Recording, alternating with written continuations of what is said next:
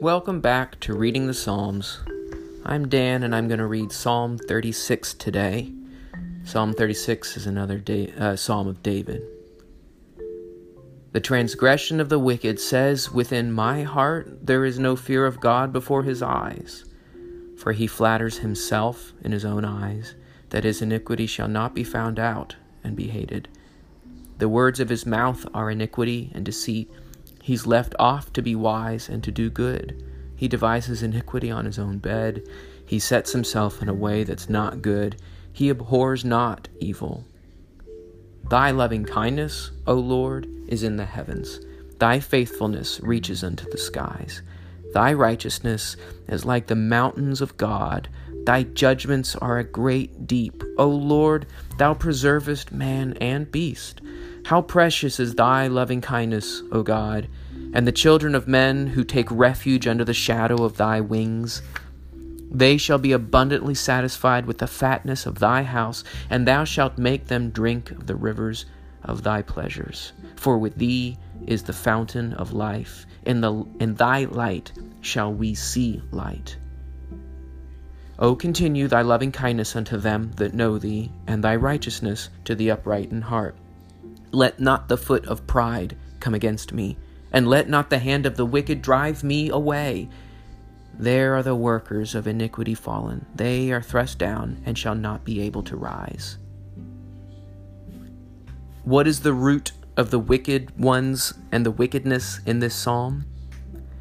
The opening lines speaks that they have no fear or respect of God, but it is worded in such a way that in my heart it is telling me that they don't have that.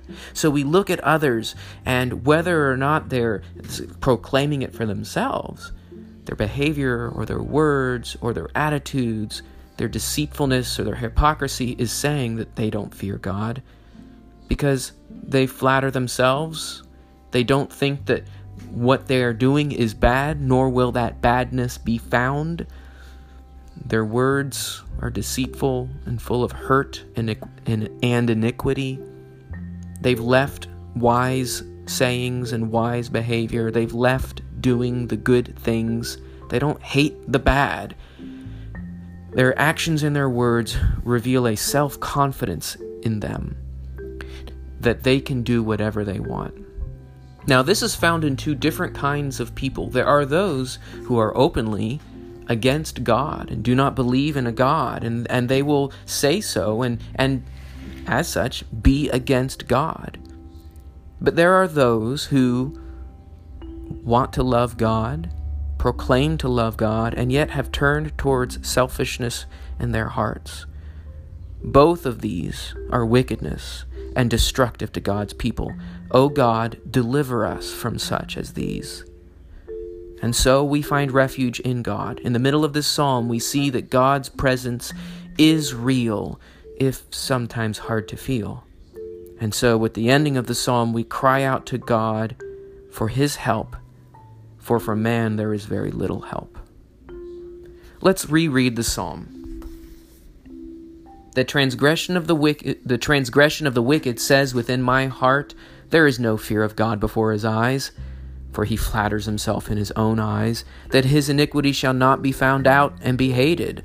The words of his mouth are iniquity and deceit. He's left off to be wise and to do good. He devises iniquity upon his bed. He sets himself in a way that's not good. He abhors not evil. Thy loving kindness, O Lord, is in the heavens. Thy faithfulness reaches unto the skies. Thy righteousness is like the mountains of God. Thy judgments are a great deep. O Lord, thou preservest man and beast. How precious is thy loving kindness, O God, and the children of men who take refuge under the shadow of thy wings. They shall be abundantly satisfied with the fatness of thy house, and thou shalt make them drink of the river of thy pleasures, for with thee is the fountain of life. In thy light shall we see light. O continue thy loving kindness unto them that know thee, and thy righteousness unto the upright in heart. Let not the foot of pride come against me, and let not the hand of the wicked drive me away. There are the workers of iniquity fallen. They are thrust down and shall not be able to rise.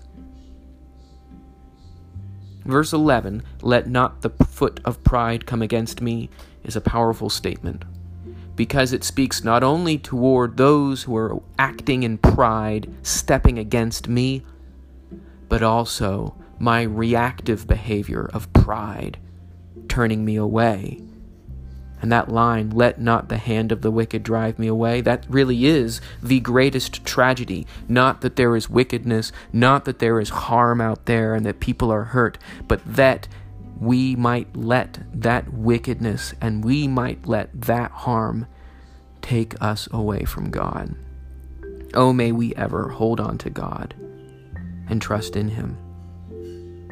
Well, thanks for listening in, and I hope to talk with you again soon.